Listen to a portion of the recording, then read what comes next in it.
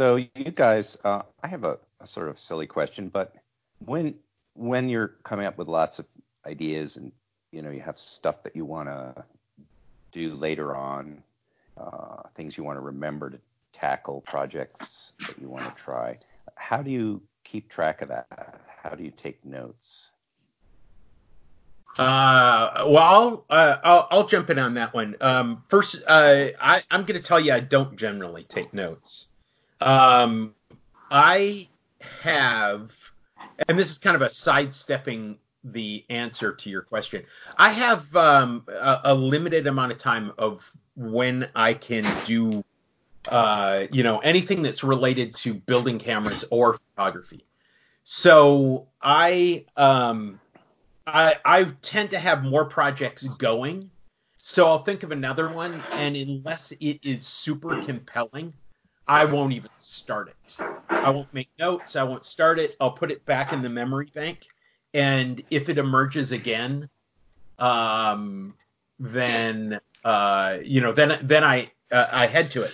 I had a writing teacher once who was talking about how he doesn't start a story until it has occurred to him at least 3 times. Mm-hmm. He said, because writing is so much work, I need to, it needs to occur to me multiple times in order for me to take the energy to tackle it. So I'm really horrible on that point. Ethan, do you have where are you on your I am a copious note taker. Yeah, so I might have talked about it on the podcast before, but I have a Dream Camera journal, which is actually like many composition notebooks now, where if I have an idea, I will write it down. I will, generally when I have about 50 things that I would like to do. I have about 10 things in development right now. Only 2 or 3 of those will come to market. Some will be utter failures, right? But just because of the way I work, I'll throw something on the printers, and then, it might be a week before I really can test the tolerances of it. So I better come up with something better to do if I don't have contract work that week. And so at least, so I have lists of projects I would like to do that I'll put just anything in. I'll have initial drawings of things that I've thought about and are sort of bugging me. And I'll get more detailed drawings of mechanisms and interactions as I'm trying to work out how a certain camera might work. And then eventually they go to CAD files and get out of my Dream Camera journal. But I love that thing. I love keeping notes on it, looking back. It's particularly satisfying to, finish a camera and then a couple months later, look back and see what your initial thoughts, like what you got wrong and what you got right about the interactions and the shapes of the things. I'm curious as to what that journal actually physically is. What kind of notebooks are you using? Yeah, so I usually around back to school, Walmart will sell composition notebooks, with the marble covers for. That's exactly what I use. And sometimes if I'm feeling fancy, I'll buy one with like graph paper on it. I like that. But yeah. Really doesn't matter. Like drawings are ugly.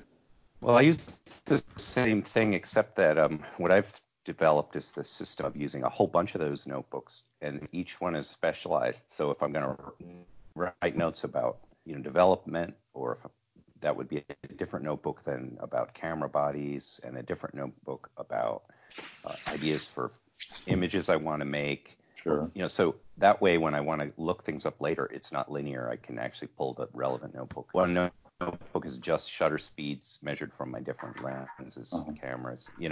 Each thing is in a different book.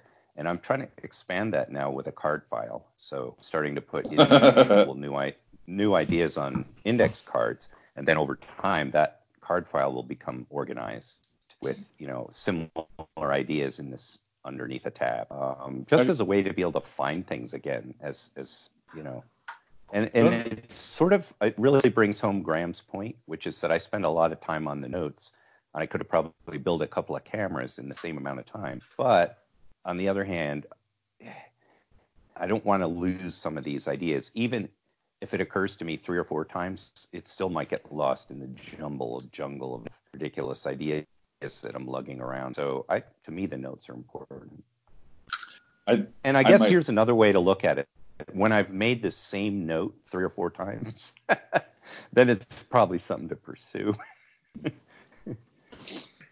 That's that you instead of build a card file, just buy a small scanner or get a scanning app for your phone if you're going to organize and cross-reference. And I mean, maybe you have a lot more space than me. I have a parallel universe of notes in the notes part of my phone. And too. I just as soon keep them separate in a way because I really like having the analog. Like, to me, all the stuff in my computer is incredibly powerful and useful, but it isn't real. If it's on a piece of paper, I believe in it, and I write with a ballpoint pen on paper. Like, then it's real, right? To me, that's just how it is. All right. Yeah. I was going to say something smarmy about the Notes app that's on your phone. Mm-hmm. But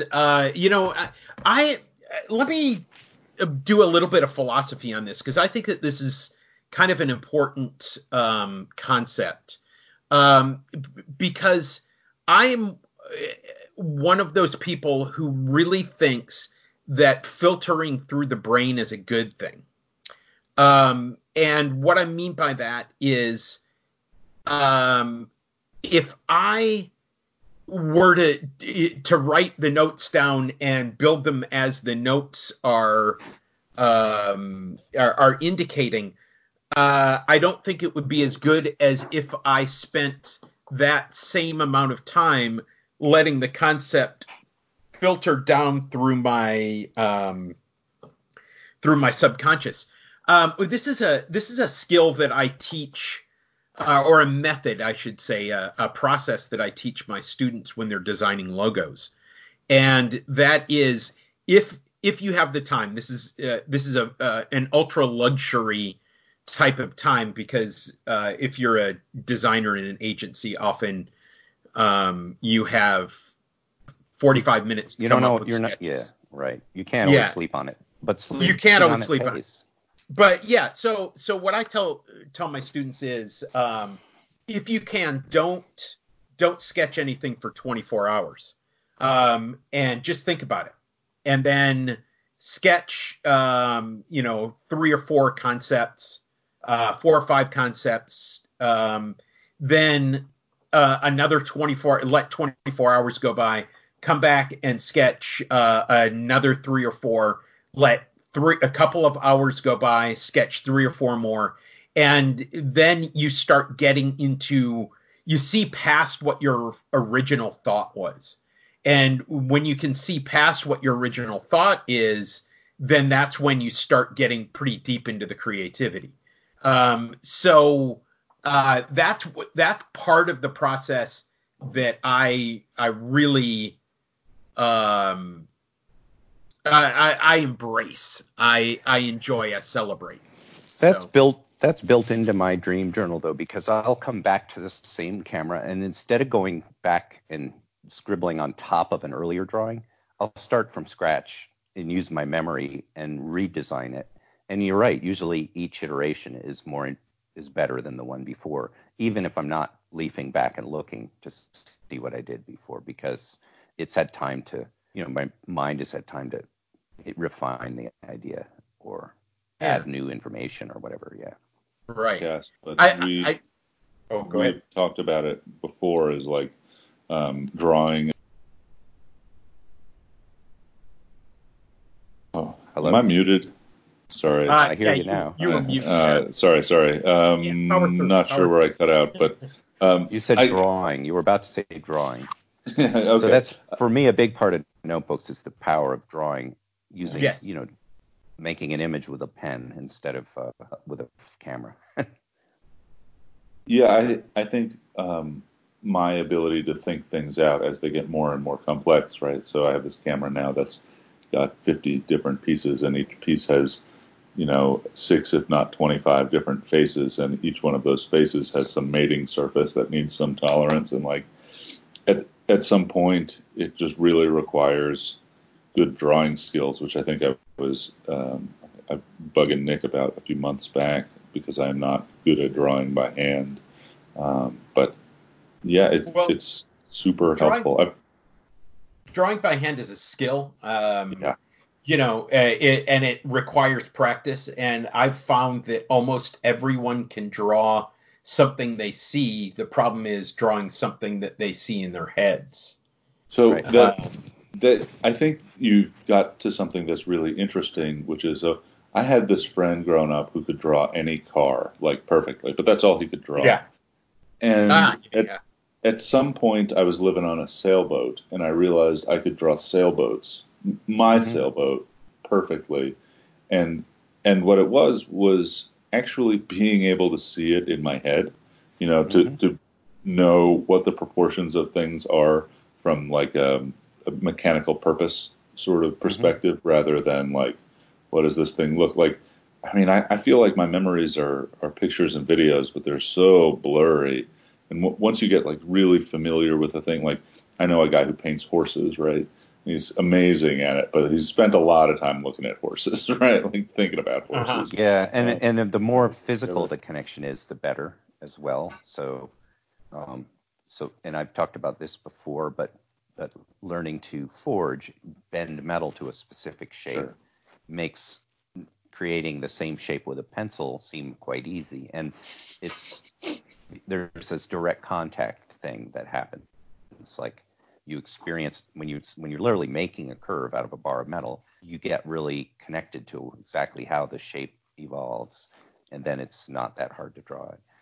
It's probably the same with camera building, that once if you've built a camera enough times, you're going to be able to draw that as well. But what we're talking my drawings get better of the same camera. Right. So there's an iterative thing as you pursue things like this. But when you are drawing a new thing that hasn't existed before and you haven't made before, it always opens up, a new can of worms. It's like you've got to learn some more in order to do that. Yeah. And you have to do it, as Graham says, when you have to do it in your head, it's harder. But the more versions of what we're talking about you've done in the past, the more you have something to build on. So that person who could draw all the cars, if he started looking at people's faces and trying to figure out which brand of car they were, that might help him learn to draw faces a little sooner. Well, part of the deal with drawing is a subset of seeing. And I'm not talking about viewing. I'm not talking about glancing. I'm talking about a subset of seeing. Right. And so what he could see was cars. He would look at cars for a long period of time. Now, one of the things that we do as humans is it goes back to our evolutionary quick recognition. We need to quickly see something and categorize it. The basic thing is threat or benign or beneficial, right? So we have those three broad categories. And so, like, if you come around a corner and you run into somebody, you look at their face and you're saying friend, foe, or neutral, right? And you can categorize that in all sorts of ways, and it comes from the basic idea of how we see the world and how we use shorthand. I'm not coming up with the right word here, but basically it's our prejudice. Okay. Yeah. So it speeds up decision making. It's something that's called a rule of thumb or heuristics. So these are shortcuts, and they have the advantage of giving you speed and the disadvantage of operating on the basis of prejudice. Right, exactly. So it's those things that go beyond that recognition. I mean, I can't tell you how many times in my life it happens, probably semi-yearly, I'll say that, where I'll look at somebody and I will realize that I have really never looked at that person. Like I'll look at that face and it is not the way it is in my brain. It is not the way that it is in my memory. And that's because I've just glanced. I've just, that type of thing. So now when you are an accomplished drawer, you are an accomplished seer. You have taken the time to really look at something. Like for instance, I will bet you a good 80% of our audience would be able to draw a Leica M3 from straight on the front, if to a reasonable degree. Okay. Yeah. And here's only assuming that they go to the Church of Leica. I mean, otherwise. If you're listening to this show, you are a worshiper at the Church of Leica. Here's something. Here's a perfect example that I absolutely love.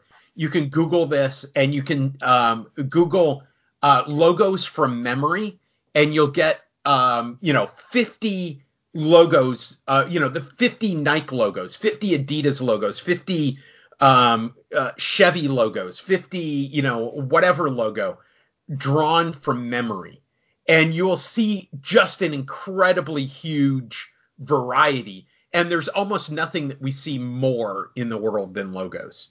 It's I think actually, a very interesting process. You can avoid that problem. The logo thing. If you live in a rural enough place and don't watch the kind of media that has those ads, then you can cut way down on the logo input. You can, but I'm going to also say that no matter what, Nick, if you consider yourself in that category, you've probably seen 70 logos since you woke up. No, I haven't. You don't think so? No, I don't. Okay.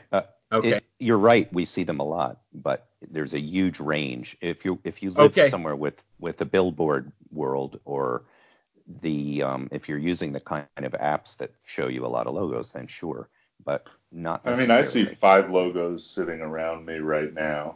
Okay. So Nick, I literally cannot see any logos in the entire room where I am. But what Nick, about the Skype logo on your screen? Here even better. I don't have a Skype logo on my screen. I don't. Nick, I just see your face. You looked at your phone today. Didn't you?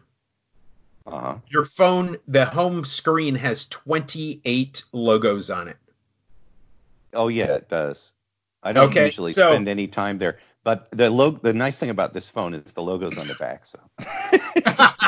Yes, but the logo's for all those apps. So that's my point. You saw those 28 logos without seeing them. Anyway, that's true. That's true. Okay. So I want to talk a little bit more about something that Ethan said, because it is directly related to camera building. And that is, right now I'm building a 6x12 panoramic camera. I finally got a nose cone to print after my 3D printer decided to take a little vacation, which was my fault, by the way. It was also my fault. We took a month to figure that one out, and you finally figured it out. Yeah, and it was Saga. just happenstance. But so the deal is I have so this camera consists of a bunch of different parts. So the big main part is the body. It has a 4-part winder, and there are 2 of them. It has a part that goes in underneath the spool. It has 2 parts for the door closing. It has a 2-part door. It has a nose cone. It has and on that I've screwed on a store-bought M65 helical and then it has a lens board that I've had to build for that. So it has a bunch of parts. And right now, I know that the part that is the biggest, most important part, which is the body, did not print right. It's not quite wide enough for the film to roll through the film gate. It kind of curls up the film. So for paper, it kind of curls it up. So that I'm going to have to change. But once you get a printed version, it is whatever is in error has to be, it has to be a big enough error that you can't just kind of go, I'm okay with it. It has to be big enough that you're going to reprint that whole part, which is like a 20-hour print.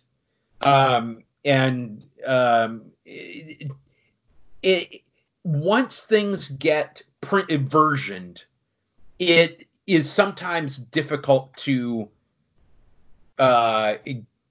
fix that version. Do you follow what I'm trying to say? Yeah, for sure. The more the story of my life. The more that you can solve in the drawing, the better off you are. I can solve so little in the drawing. Yeah. Yeah, and that's something that this is something that I should not have made an error on. It's the width of 120 backing paper. That's something that's unforgivable. I have calipers, I have rulers, I can measure that, and I made it too small. So anyway, but I will also tell you guys, I just put the lens on for the first time, and I have my ground glass focusing screen.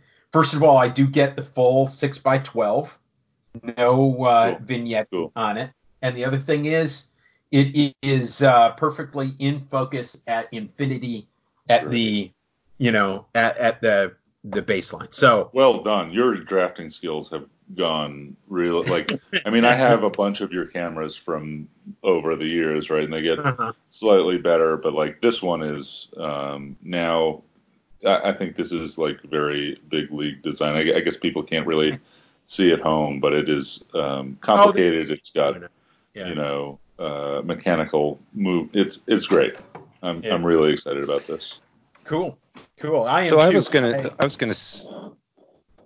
ahead. I'm sorry. I was going to say that you guys just mentioned the that how you don't really work out your physical problems until you have a prototype that you're struggling with. But if you're drafting, you're still figuring a lot of stuff out during the drawing phase that, just where things are going to crash into each other and all that stuff. You get some of that figured out at the drawing stage. And then, of course, there's always some corner you didn't look around that gets in your that you don't learn about till you have the prototype. But yeah. Yeah, and now I just have to print the back door, but I think I'm going to cut a piece of masonite and just set it in there for a back door to test it out this weekend. So I know we've been talking about where did this start? Not even drawing. It started at keeping notes. I wonder if you do this, and this is something that I do. Is I will make a draft, print the things out. Right? Maybe the last time I did it was 40, 50 pieces to be assembled. At that point, nothing even fits together. Not nothing, but a lot of things don't fit together. And so, an important part of my notes is that I will. Nick? Can you hear me? I think you're. You're kind of eating in the space. No, actually, I'm operating a hula ho out in the alley, so I'm going to hit mute. Okay, do that. A hula ho. Hula ho? Hula ho. I don't know. We got to finish up and get ready to leave today. So I'm just going to hit the mute. Wait a minute. Where the heck is it? Okay, that sounds good. All right. Graham, do you have this in notes? No, I think I'm at the point. Let them see the blemishes. Okay. I'll cut it out. While Nick is muted and hoeing his rock yard in the Tucson trailer park. So after I go to fit those pieces together, right? Yeah, start it again. So, yeah. No time. I might do some editing around here. I might leave this in. Lazy. So when I print the first set of things, right, then I'll go to try and fit things together, and a lot of things won't fit. And so I go back to the notes, and I'll make, like, because I don't want to make one change, print everything out again over 80 hours, try and fit it, make enough, I don't have time for single variable experiments. And so I'll keep a list of,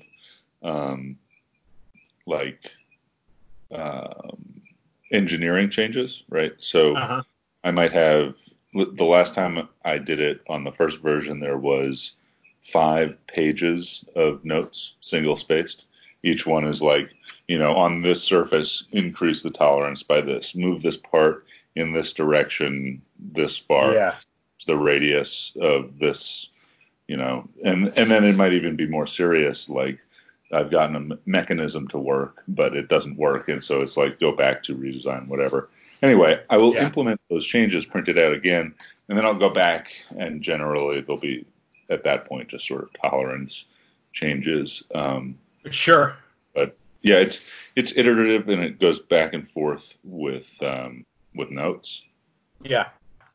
I think that's a really good use of notes. And I could probably do one of those sets for this camera that I'm working on. Yeah. But right now I'm not finding too many. You're going to sit down and like draft a bunch of changes, right? Because then instead of like doing one and thinking about it, doing another, you just sort of just go down the list and bang them out. Right, exactly. I think that is that's a good way of working. So what do you guys think? Should we start the Homemade Camera podcast? Maybe.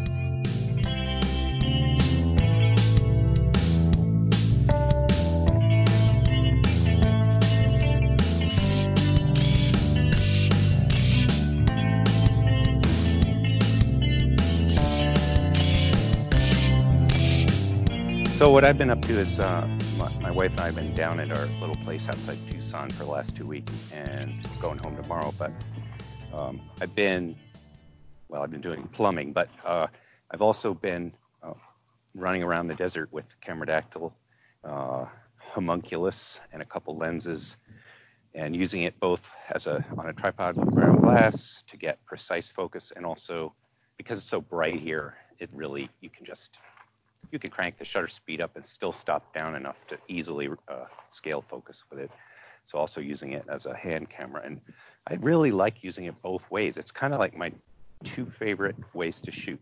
Real casual, walk around, hiking thing, or when you want to concentrate and focus and really get it right, then that's when the tripod is an essential tool anyway. And so you might as well use the ground glass to focus and all that. So it's been really good having, that as my medium format tool, and I'm enjoying using it a lot. And then also using 35 millimeter camera, a couple different ones, and just having a lot of fun with that. And it's sort of I got to stop you there.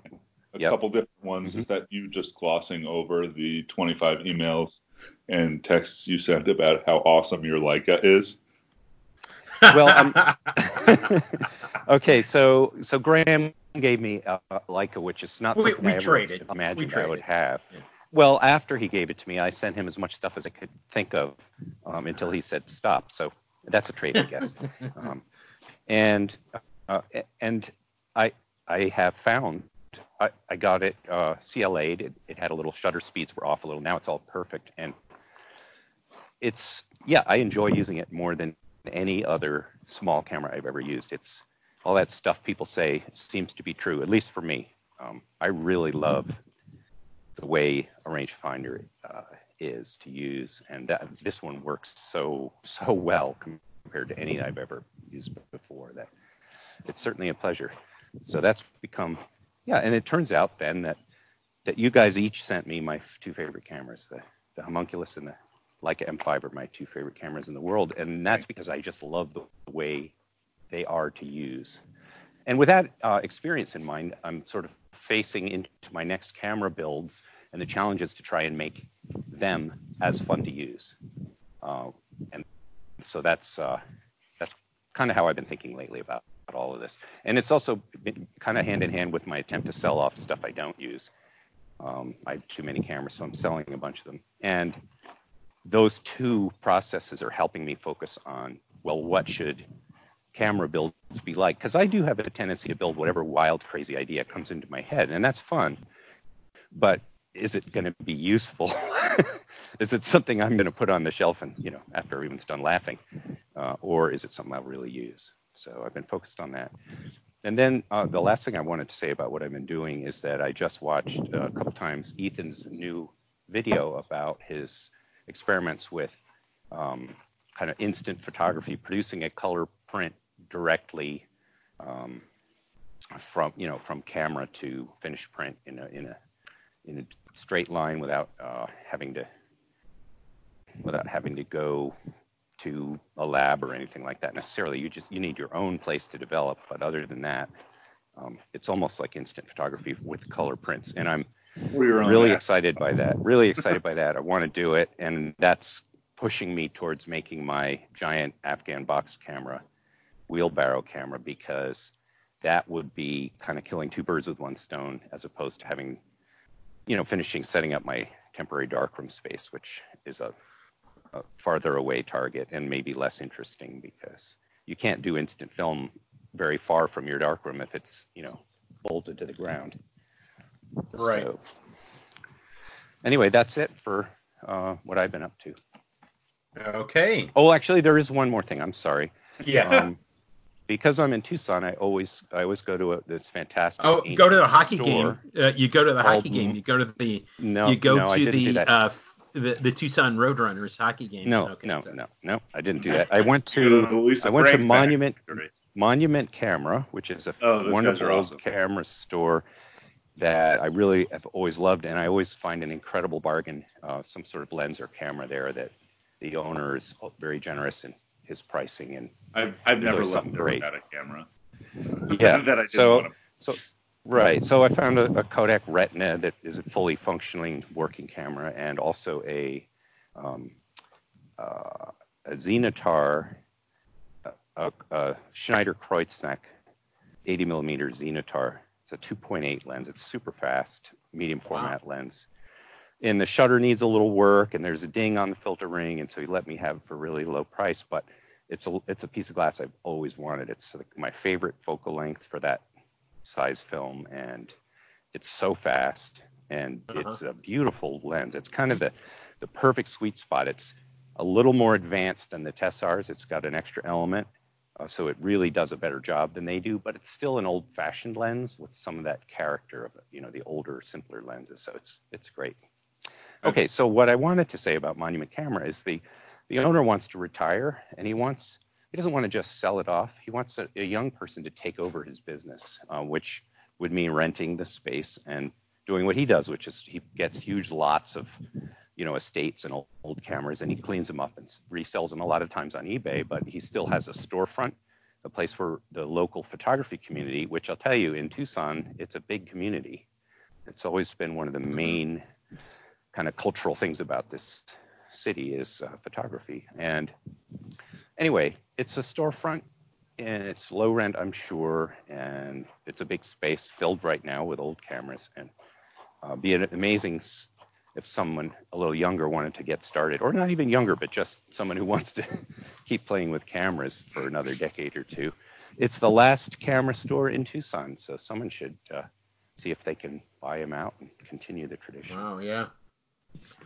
God, that's tempting for me, but that's a long commute. I live in an area that is a camera store desert. So I consider ball photo in Asheville to be my local camera store. It's only 8 hours away. So yeah, that would be good. I know what Ethan's thinking. Ethan's thinking, okay, yes, I could buy it. No. And okay, anyway. No, I have bought out. I mean, that's what I used to do, is buy out camera stores just like my camera that went out of business. In fact, I used to go to the Tucson. There's like a old camera show and swap meet that I would go to every year, and I would always stop in at Monument Camera. But yeah, I mean, it's so much work, right? I would buy that store to liquidate it. Unfortunately, I would much rather see it. We don't want you to buy that store then. Yeah, well, yeah, that's what he's interested in. He can liquidate it himself. That's not a problem. What he would like to see is somebody keep the store alive. And, whether they follow his model of mostly working with old cameras or whether they, branch out and maybe it occurs to me that some digital portrait studio. Some people in Tucson should sort of go in together on it, because yes, it could have several different activities could happen there. And if people were taking turns, say that like a co-op of 7 people took over, each person could sit there one day and they could sell cameras and clean cameras, but they could also do whatever their specialty is. So someone could have a portrait studio operating out of there, and there's plenty of space. Yeah. It makes sense to me to create a kind of a co-op situation. Maybe they could put in a dark room. There's all kinds of stuff you could do. Yeah. And actually, whether if you're not in Tucson, your camera desert out in Central Florida, you could certainly consider that kind of option too. If you found a low rent place and a few partners, have something that sort of fell between a business and a club, and didn't take all your time. That might be a fantasy. Fantastical. Yeah, right now. Might be a fantasy. I'm on the board of a nonprofit, which is somewhat like a business club. It's the Makerspace downtown, and it is. Being on the board is tough. Don't. There's a lot of responsibility to run a business, right? But being in the club is great. I love the club, and I even love the board members. But the challenges are real, and they're not. They don't pay anything, and people have lives, and so it's hard to get everything done. It just sounds like my normal maybe the life. Business club, maybe the business club of the camera store would make some money, but I'm going to go into real estate. It doesn't necessarily have to. I guess whether it makes money or not is one thing. Is if it answers a need for the people involved, then it's worth it, right? Yeah. Yeah. But if it takes a ton of time, it's got to produce money, right? Because somebody's got to work the days. Well, some people have the time and some people don't. Whatever. That's true. Okay.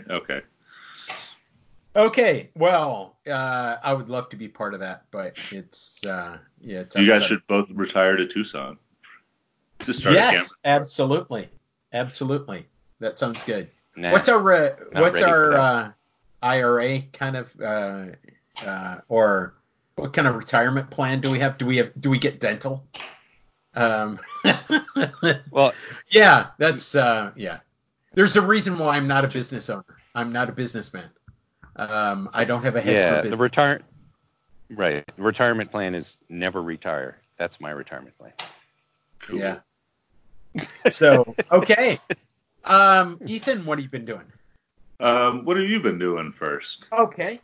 Well, I've been trying to bang my head against. I almost went. If I would use the term going office space on a printer, you would know what I'm talking about. Okay. Yeah. I mean, I personally know what you've been talking about for over a month. We've been going back and forth trying to figure this thing out. Right. So here's. I'm glad you did not, though. You learned a very important thing. Right. I did too, without having to go through the pain. So thank you. Yeah. But part of the deal is the printer that I have, which is an Ender 3 made by Creality.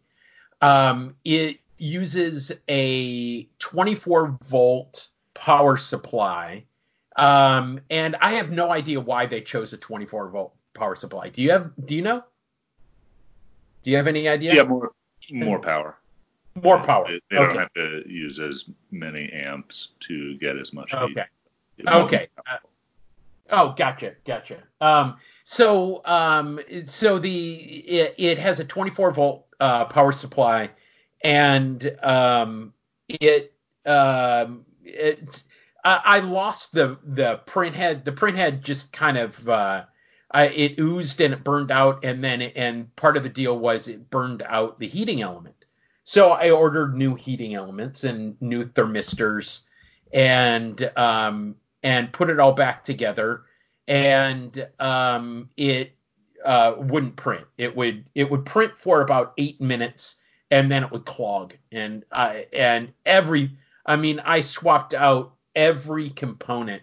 I was thinking about reflashing the firmware. I was looking into a bunch of stuff. And then Ethan said, "Hey, what you need is a PID auto tune," and that that basically sets up the specific print head, the specific filament, everything for it gives it a baseline essentially, and so it goes through a heating and cooling cycle, and then it gives you numbers to put in. And that kept failing, and it kept failing with a too hot notice that the end is too hot. And so I was looking through the errors, and eventually I found out that I had bought not 24 volt 40 watt heating elements. I had bought 12 volt 40 watt heating elements. And essentially, it was the heating element was getting too hot, and so the power would be cut off, and then it would drop rapidly in temperature, and it would get too cold to melt, and that's when it would clog. And so I had these really widely varying temperatures. And whereas previously the temperature would stay, maybe it would go a degree up or a degree down, but it would stay essentially right on. What were you saying there, Ethan? Sorry, I just got a junk text. That flickering of temperature led us to think it was other things like loose wires. I made you take the cover off. We looked at the plugs, which are all glued in on the ender, which is impressive. I made you take all of your connections off, which were fine, and solder them and buy a soldering iron. Like we it was so stupid. No, well, but and the thing we learned something. Every time I would start it up, and it would go great for 10 minutes. Yeah. And then it would die. So I've been part of the deal is that we're going to talk about the self-developing camera challenge that we have.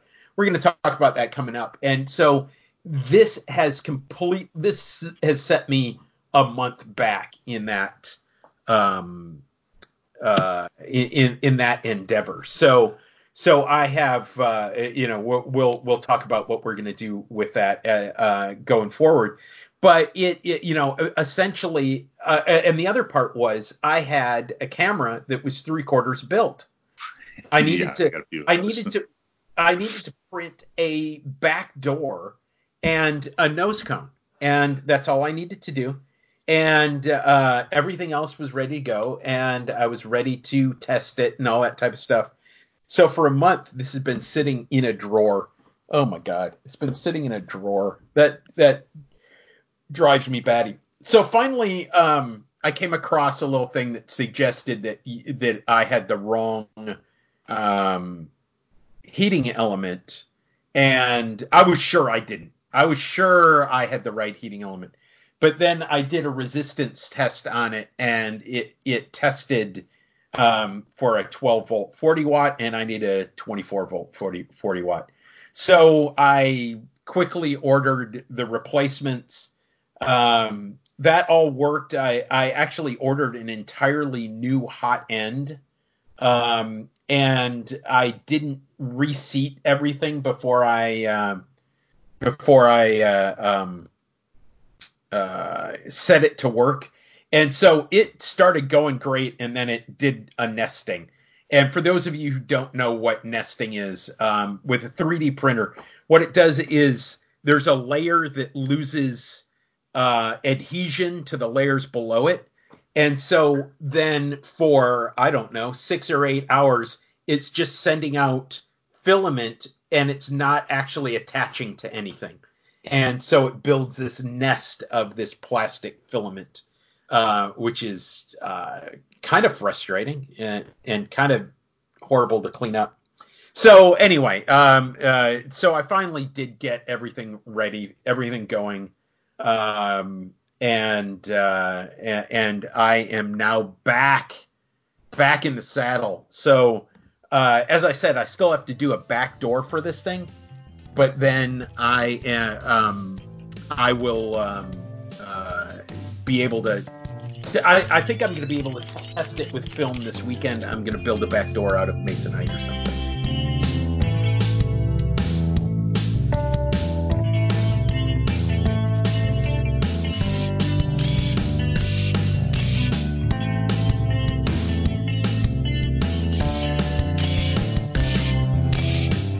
So we've been watching a video that Ethan made, and it is the reversal process for paper, and it is for color paper. Now, we've talked a lot about his black and white process before, but now we just watched the video I've just watched the video. You put it up, what, yesterday? Yeah, 1 or 2 days ago, but yeah, a week ago by the time people are listening to this. It's on the Cameradactyl channel on YouTube, and we'll also have it in the show notes. And it is all about how to go through the process. And there are a couple of things that I noticed about it. First of all, it's in color. Wow, I love that. Second, there is a total darkness section of it that I think might have gotten glossed over a little bit. Mm-hmm. So that's important to emphasize. But third, it looks simpler and the pictures look better than the black and white version. Would you characterize it that way, having done it a bunch? Well, so I was cheating. I finally used strobe lights to control for color temperature, which was really important okay. process. And so I think I can get equally good results with strobe lights pretty easily in the black and white process, and maybe I will test that out soon. I got to show them. So let me just jump in and get clarification there. So what Graham just said is the very beginning of development has to be in total darkness. So when you put the paper into black and white developer to make the initial tones appear, that's total darkness. Then you turn the lights on, which is done on purpose in order to completely develop the other part of the image. To be precise, to completely fog the other part of the image, but not develop exactly. it yet. And that's convenient if you're making a video of the process, because now you can see to shoot video. But what you're talking about with the strobes, isn't that when you make the initial exposure? Okay. So we're just talking about a couple different things. And in a second, I'll run through the process and the logic of the process as I know it, although it's like a more mechanical process than chemical process as I, at the level I understand it. Anyway, Graham was saying he thought the color paper positives are look a little nicer than the black and white paper positives. And I was just saying that it's because I controlled the lighting completely in a studio for the color ones, and I didn't do that for black and white. I think there might be a second factor, which is, I think probably, I'm just guessing, but I suspect that the color paper has a more subtle dynamic range. Yes, absolutely. Through this process. Absolutely. It's got a softer footprint, and so the process doesn't exaggerate contrast. However, we have methods now of manipulating that aspect of or that quality of the image, either by diluting burst developers or pre-flashing paper. And so I think you can certainly get there, particularly if you're using strobe lights with that black and white paper. Naturally, you're certainly correct that it's right. And of course the negative situation, or so let's say you use a less contrasty lens, that might help set things up. Sure, different filters or whatever. Yeah, so I guess like now would be a good time to, if you want the quick version or medium quick version of this in 5 minutes and 11 seconds, is pause the podcast, go look at the video, come back, or you can now listen to me try and explain it without pictures. Skip ahead 2 minutes in the podcast. So the idea is you want a direct positive on color paper, right? And so you shoot a picture, much like in the black and white reversal process, that will become a negative on the paper. And then you develop that negative in Dectal, which is a black and white developer, and it creates a black and white paper negative. And this has to be all done in the dark because the paper is sensitive to color light. And so the negative image does not come up in color. There's no dye coupled to what develops, but it does come up in black and white. It's done whatever Dectal does to the silver salts. Then you stop it so that no more development will occur once you've turned the lights on, right? But stopping it doesn't desensitize the silver that's there, so you can expose the positive part of the image that has not been developed, right? Expose everything now to the light, and then rinse in between, but throw it in the color developer. And now the color developer can't react with the black and white negative because Dectal has exhausted the ability to react of the silver salts on all of those color layers, right? And so the color developer can't react with the negative image, but it can react with the positive image because you've exposed it to light, right, by fogging it. And so then you get a black and white negative mask as well as a color positive image.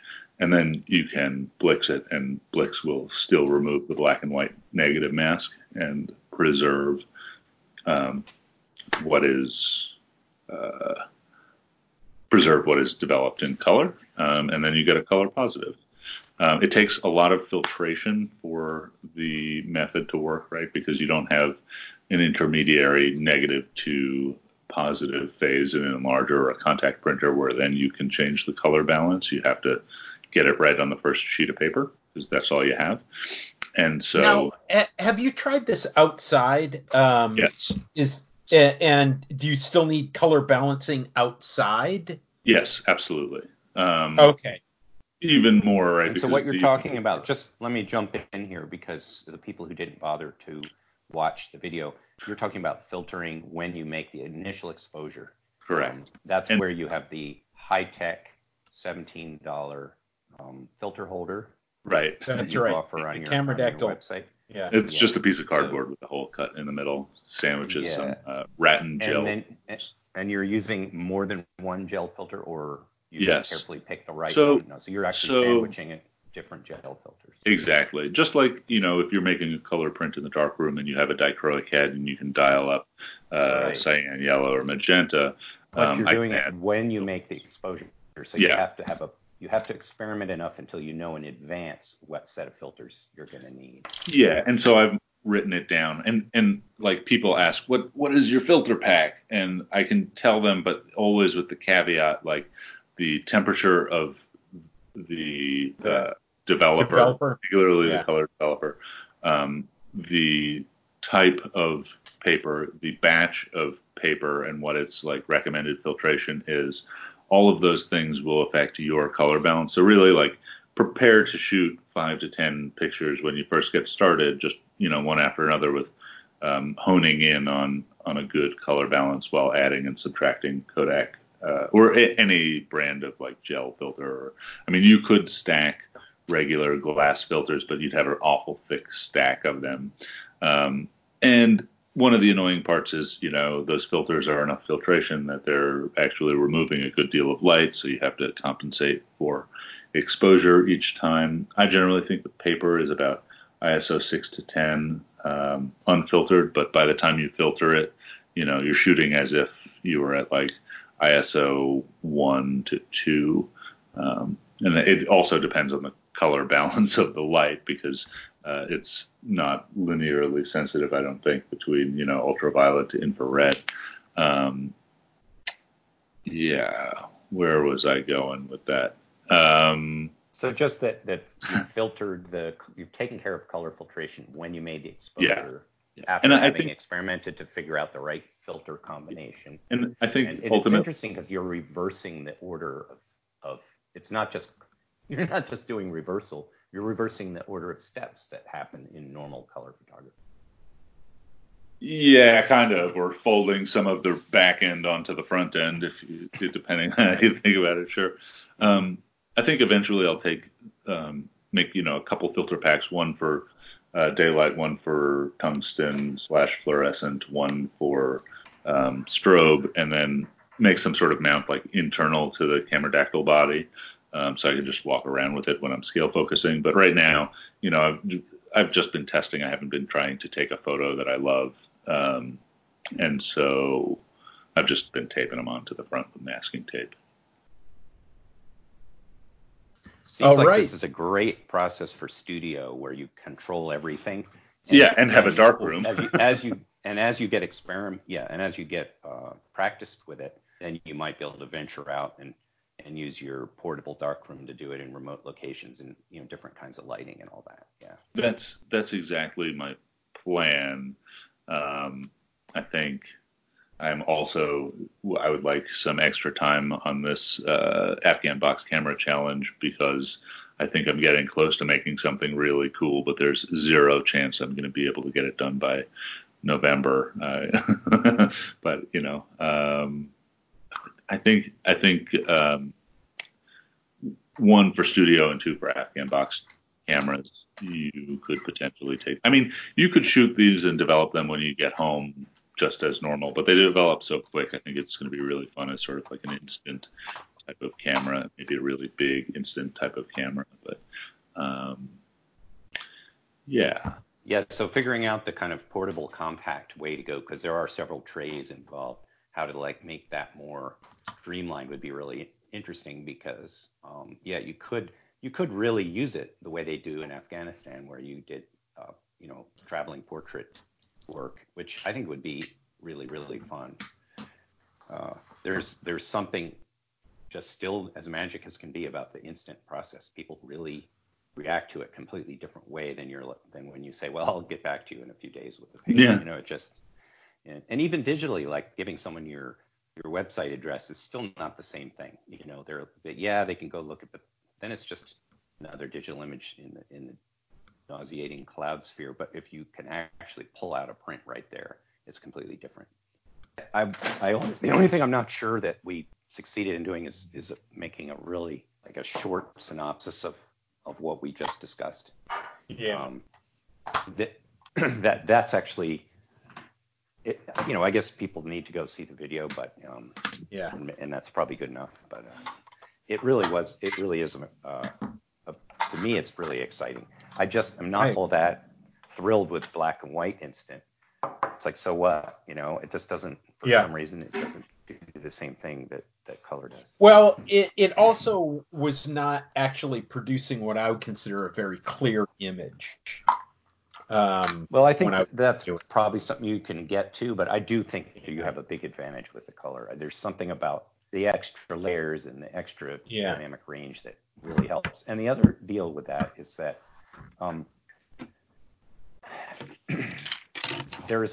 it's again a bandwidth thing. It's like you've got more information, you've got a wider bandwidth of information when you add color as well. That really adds excitement to it. And then there's a final thing, which is just that I really love color work, and every time I read about the traditional color darkroom process, I just feel tired. Okay. So and this forces you to get through it fairly quickly and get right to the point, and you're not having to, right. Okay. So I did color work. In my own darkroom, this is 92, 93, 94, somewhere in there. I spent about 98 to 2002. Okay. Well, I spent about a year trying, with, and I did it with filters. I didn't have a color head. Ooh, that's painful. Yeah, I did it with filters, and I really, really tried to print color, and it was, yeah. What was the word you just used? Painful. No, So no, that's the wrong tool for the job. Also, did you have a color processor, or were you doing it in trays? I was not doing it in trays. I was doing it in cylinders. Like a rotary cylinder? A rotary cylinder, and I would roll them by hand. And did you temperature control the bath classic that you rolled 1970s, right? Oh, say that again, Ethan? Did you roll them in a temperature controlled bath? No. Oh, yeah. That is one of your problems, and the other is not having a dichroic enlarger. The other problem is probably not having a densitometer and or a color meter if you didn't have at least a dichroic enlarger. I mean, that shit was expensive back in 98, but it was super expensive in the early 90s. Yeah. I had access to a little bit better technology than you, and I could hand print, perfect color balanced and contrast images every time. And it was not like Fuck you. yeah. It was just a matter of, I think, by the time we got in, so like color at home real processors probably were brand new on the market in like the very late 80s, maybe early 90s. Yeah. And so you probably could not have even bought them used, and we were buying like used and broken and building like Fujimoto's and Jovos and things. Yeah, that's the conclusion. Oh, sorry. My window. Oh no, my window does show. Okay, sorry. I'm just testing my as we go. So what I came up with was that realization that what Ethan just said is correct. If you really want to do home color work, you want the high tech end of well, you don't even need super high tech stuff now, right? All of those tools. Okay, it looks high tech. It looks high tech to me because all I ever knew about back in the day when I looked at it was messing with filters and okay, and all that. And the main thing that Graham didn't have, right? That temperature control. Well, forget temperature control. You can buy like a $20 pet store unit now, and it'll do just fine.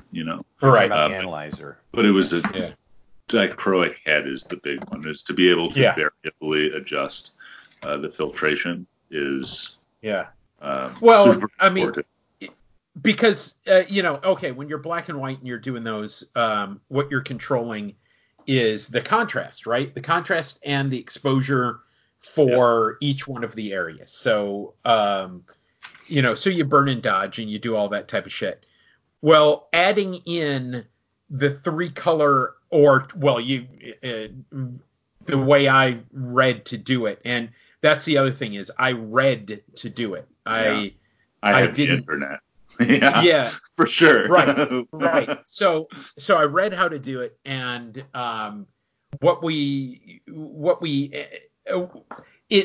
was too many axes. What I was saying is that you have variables. The two axes. Yeah. Right. Well, you have the exposure, you have the contrast, you have and you adjust two colors. You don't, so you adjust your oh God, I don't even remember. Cyan? Is that? Yeah. So you do, like cyan and magenta, and you would leave yellow stable.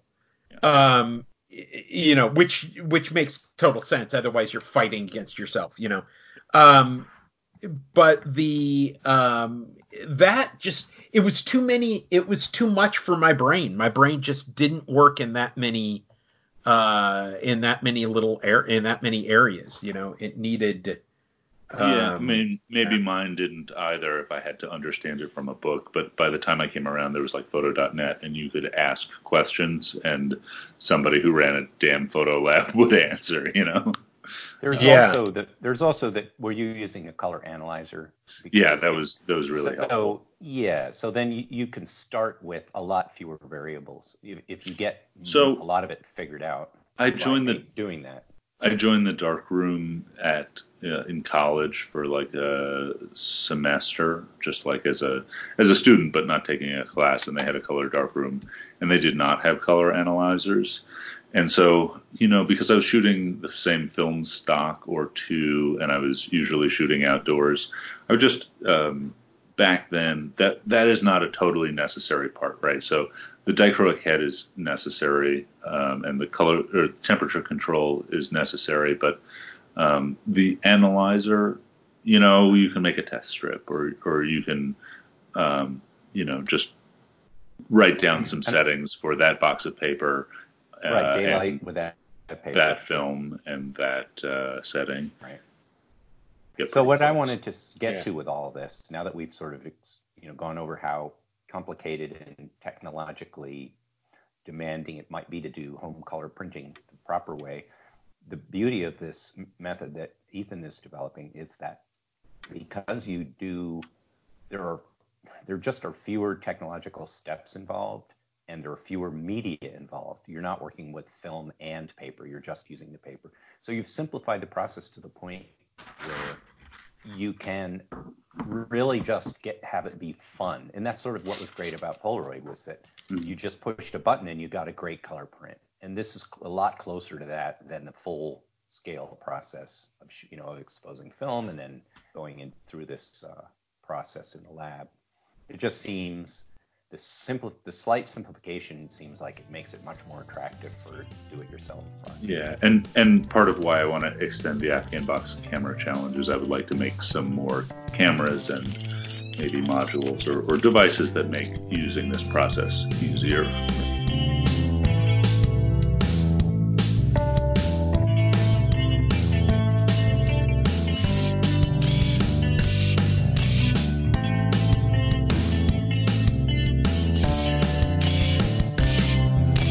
Okay, as you guys have been hearing, we've been talking about the self-developing cameras, the Afghan box camera concept. We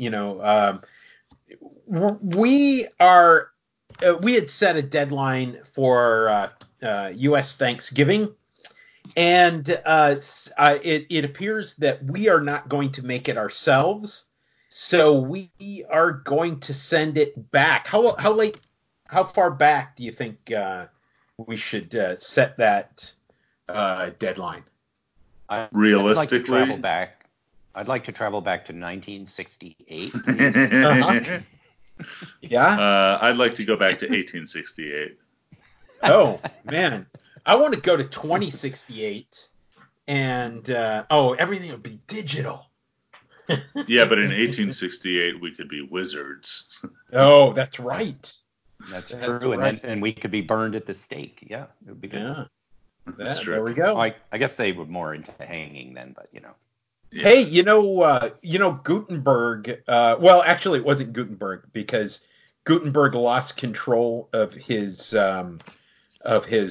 workshop because he borrowed money, and when the banker who took over the project and Gutenberg's assistant, when they had the first set of Bibles ready, they took them to Paris to be sold. And when they took them to Paris, they sold 2 Bibles to a couple of guys, and one of them said, "Hey, I bought a new Bible. Come over to my house, check it out." And the other guy says, "Wow, that looks exactly like my Bible." And then they got the 2 Bibles together, and every one of the pages was identical. And so, of course, their immediate thought was witchcraft, because, of course, the devil wants to make Bibles. That's apparently where you would want to employ witchcraft. So, well, okay. So can we? Let me finish the story. It's really quick. So they were brought up on heresy charges, and they said, "No, wait, we've got this machine. It's called a printing press, and we can print things." And that was how the secret of the printing press came out, because Gutenberg kept it secret because he was a con man and making fraudulent materials called Bibles. So Anyway. Excellent. I would love to be a fraudulent Bible salesman. You fraudulent Bible. Yeah, absolutely. Okay. So, anyway, we are going to delay it. So how long do you think it would be reasonable for us to do that? When do you think we should set our new deadline? Well, the sun won't even return to my part of the world until maybe in January sometime. Okay, so you guys want to set it for March 1st? Sounds good. I mean, while we're there, we might as well do it April 1st. April Fool. Okay. What, for April Fool's Day? Or that let's do their... Yeah, should we? Yeah, no, I mean, that's let's do that. Just put it off into the future. Delay. But putting it off into the future, here is one of my issues with being on the podcast is that I have way more talking time than I have actually presenting new things that I'm doing time. Oh, absolutely. Not only that, but the talking time cuts into the doing time. It's true. It's true. But I'm finding that it pays back in giving me encouragement and new ideas. So I don't know. It's a good investment. But I do want to say that it doesn't matter if we set it for April 1st. Okay. And we get some stuff done sooner. We can report on it sooner. It doesn't matter. All right. Why don't we do this? Can we put up a submission section on our website starting in November, going until probably forever, but let's just say until April Fools. We'll collect, pictures. Maybe we make like a, PDF or a gallery of what people are working on, or some way of, sharing. There's already people making them. I made one little one that's, not so impressive, but I would like to make some more. And it's the whole thing. Like, this is why I started on the whole direct positive research and, working out that black and white process and this color one. And so it has led to a lot of things, but it has not yet led to the thing that three videos. We still need to build the portable version. And if you build a website form, we will also get our next zine out of this process. I don't know how many people are actually going to do it. I'm really curious, right? Are we going to have 10 people building these things? Seems really... Well, actually, there's several already. Many people have done the very simple pinhole black and white version, but that's a great version, and they've taken several different forms. But even if this thing ends up just being a couple of box cameras, and also there's some pre-existing box cameras. So Sandeha Lynch has already made one some time ago, so we could probably just put that one in. I mean, what I'm saying is, it doesn't matter if it's a big print zine. It will be a coherent collection of what people have done in this area that could at least be published as in a digital format. Hey, okay. Hey, Graham, would you do the web form on the site? Yeah, I've actually started it this morning. Awesome. So I've got that up and it's ready to be. I will kick it off and submit some of the stuff that I've been working on, but I don't want it to be my final entry. Right. Well, we can actually, have. I'm often just as interested in the process that people got to their result as I am in the finished result. So this is an excellent way to proceed. And the fact that your forms are really ingenious, because then it allows us to farm some of the work of assembling coherent thoughts to other people. Right. And they're, each person's contributing their own process, and whether it led to a finished, brilliant piece of camera engineering or not, it's going to add to the kind of group knowledge. So it's good. Right. I'm with you totally on that. So yes, we will have a form up by the time this episode is live. So it will, we'll call it the self-developing. So we'll put it up on the website as a page called self-developing. What about Camera Minotero?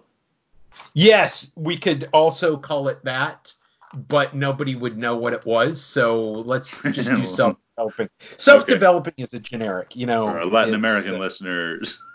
Yeah, right, exactly. For Europeans. So anyway, so let's let me talk. I want to talk about where, you know, first of all, I described earlier on my delays having to do with my method of production.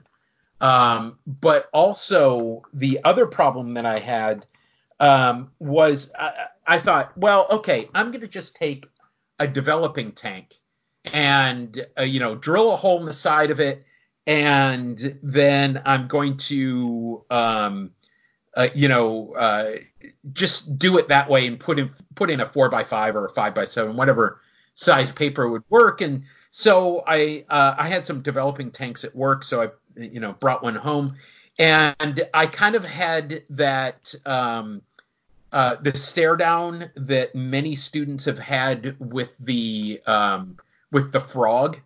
You know, that the frog stare down where, you know, hey, I've got to kill this frog, but I don't want to kill the frog, so I'm not going to kill the frog. So I'm going to look at the frog for a long time, and then, you know, and see if I can come to terms with killing. And that's what I did. So I couldn't come to terms with taking a perfectly good developing tank and modifying it for this purpose.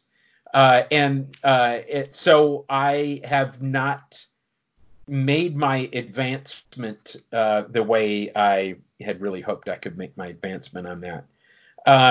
So I'm going to have to purpose build, and I think I have some ideas for purpose building that will allow.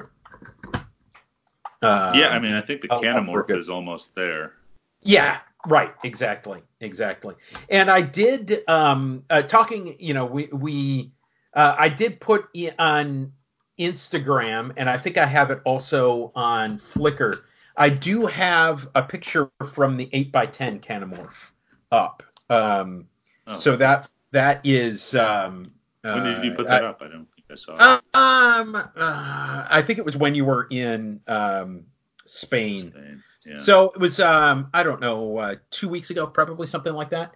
But you can look back. It's on there. I haven't put up a whole bunch of other stuff in the meantime. So that's all. Well, you just gave me a great idea. I just picked up at Monument Camera a couple of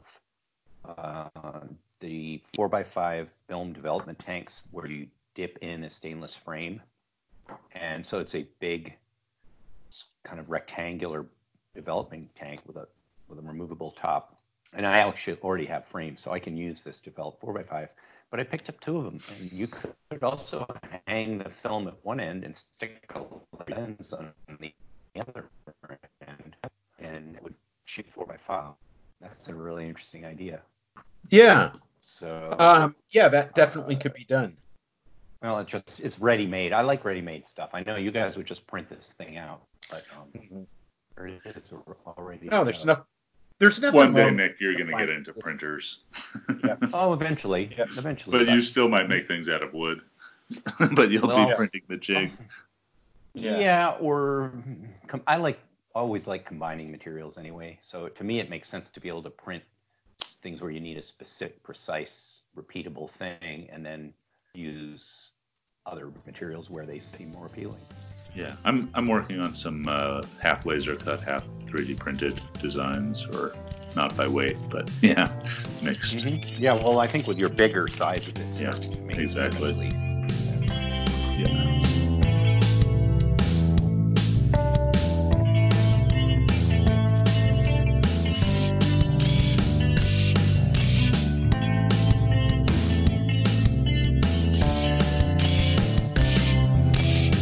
Way buried in 2 hours into this podcast.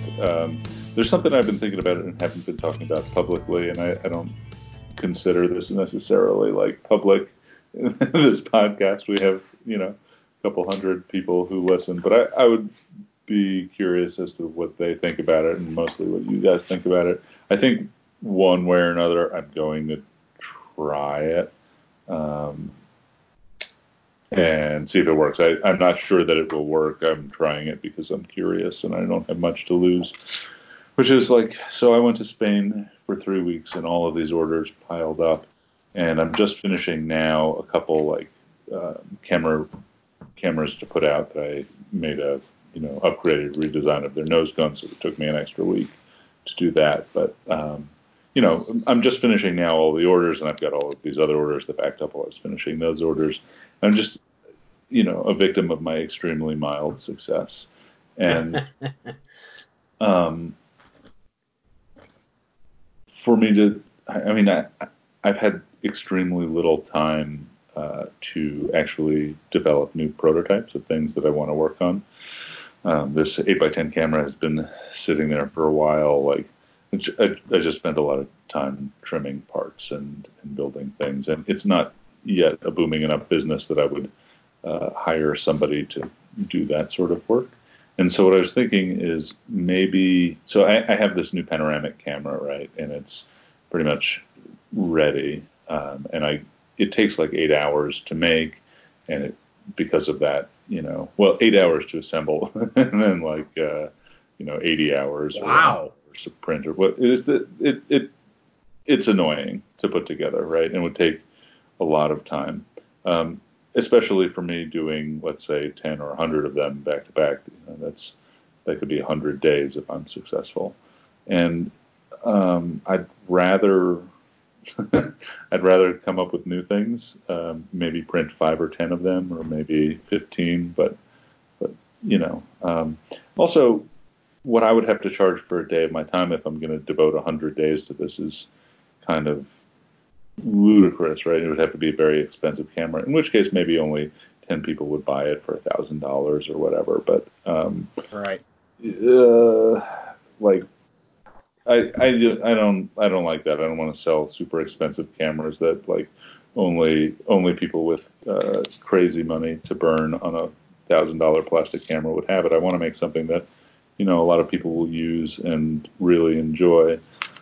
And you could make this camera for, I don't know, under $200 all in if you don't own a 3D printer, and maybe 45 or $50 before a lens if you do own a 3D printer. And, like, it seems like something that a lot of people would be into. There aren't that many X-Pan alternatives. There aren't that many, fully mechanical X-Pan alternatives. And for somebody to take a weekend to build this thing, or a day if they're quick,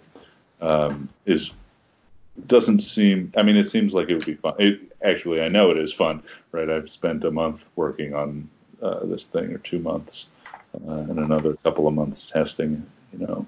But I think for somebody to spend a weekend doing it would be fun, whereas me doing 100 weekends putting them together would be not fun.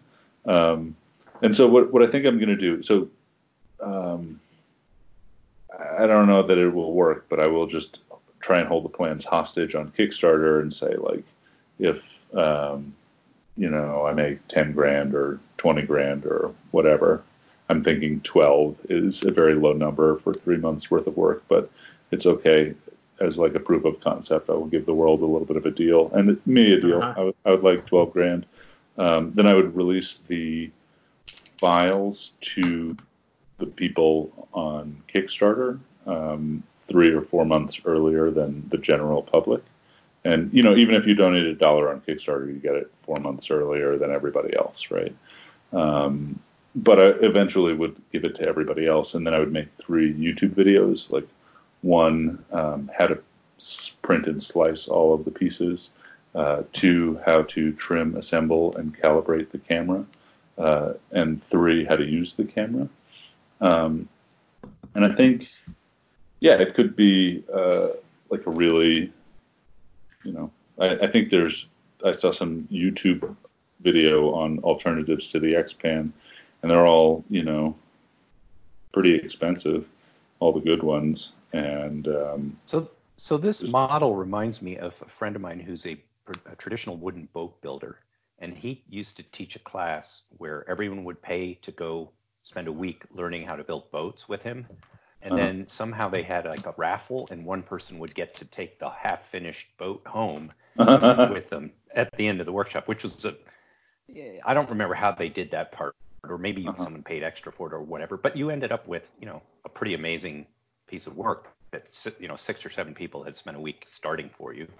So it's sort of like that idea. In other words, you're selling knowledge and plans, right? Is that what it is? Yeah, I mean, so I have like a strong feeling that knowledge wants to be free, information wants to be free, and I feel weird selling knowledge, but yeah, ultimately, I think, I was watching it. But hold on. And that's what teaching is, and teachers need to get paid. So this idea, it's kind of like the conflict of interest with the publishing industry. It's like, yeah, sure, everything should be free, but then how do the practitioners make a living? How do they feed themselves? Sure. Well, how does it get generated? I mean, what's the incentive to generate something if it's going to be made free by somebody else? Yeah. So I mean, this whole Kickstarter idea makes me feel a little bit better about it because, basically it would be pay what you want, and even if somebody sent me $1, I would still send them the files like that, in that early batch. And it's just a good way of figuring out if you have a product that you put 3 months worth of work into, is there enough goodwill out there to support a product like this, or is there not? Right. And if there's not, no hard feelings, I appreciate it, but if there's only $300 in it, I think, then I'm sort of forced to spend 100 days printing these damn things at $600 or whatever, Right. Yeah. Right. You don't want to be. No, that makes sense. You don't. Then that's sort of the point of 3D printers, really. I mean, they don't replace a fantastic machine shop. What they do is they're supposed to democratize the process of making things, and that really is about doing it yourself. Yeah. Most people. That's how. I mean, that was the idea. So there's the idea that you could create the thing at home is part of the whole point of it.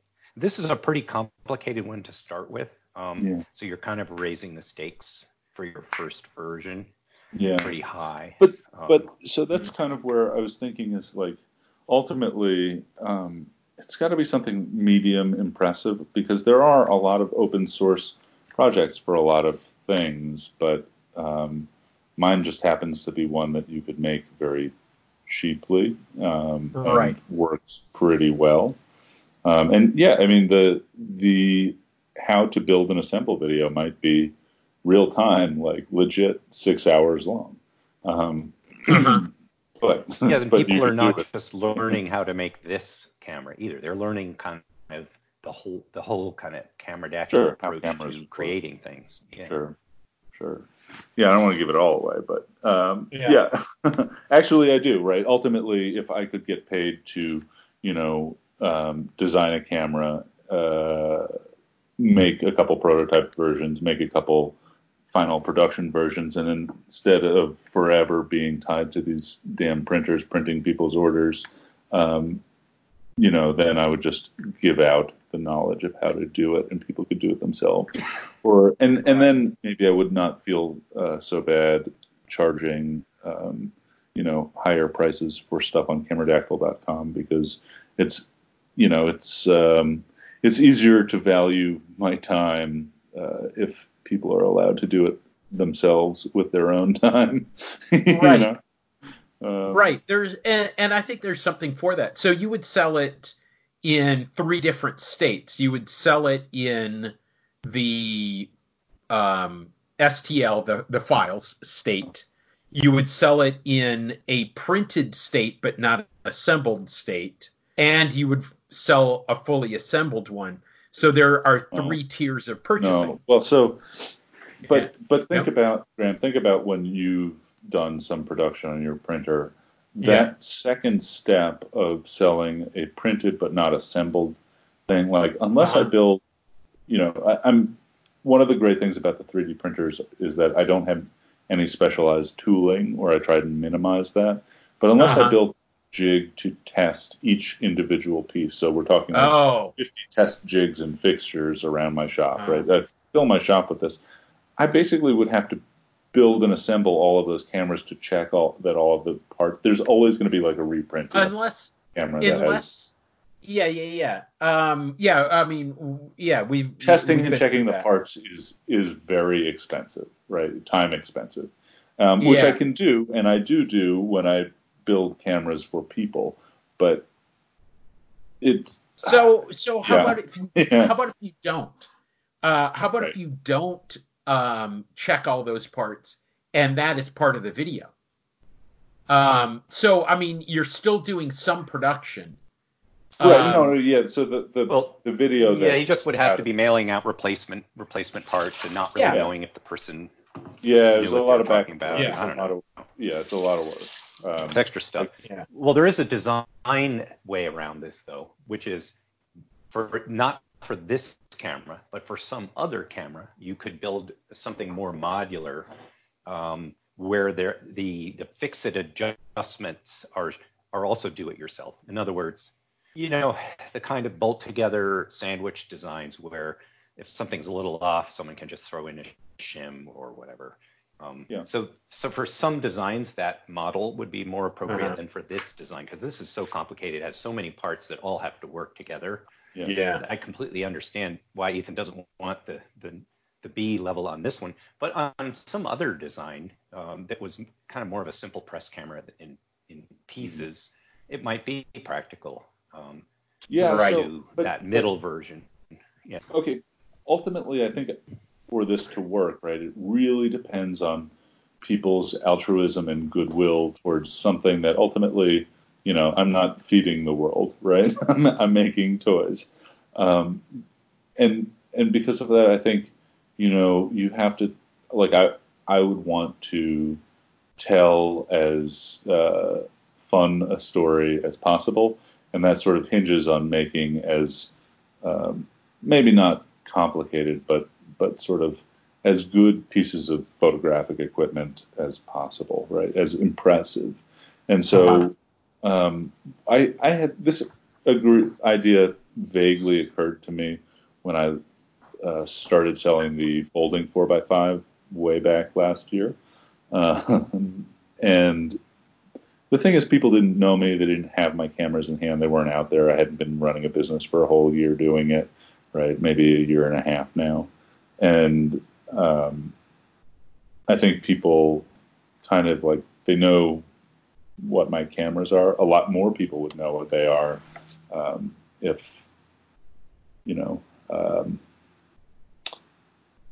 people started printing them all over. But yeah, okay. So I mean, you've got let me talk about an experience I just had. I live in an area where the major grocery store is called Publix, and my particular Publix was just refitted, and they put in self-checkout. They put in a self-checkout area. So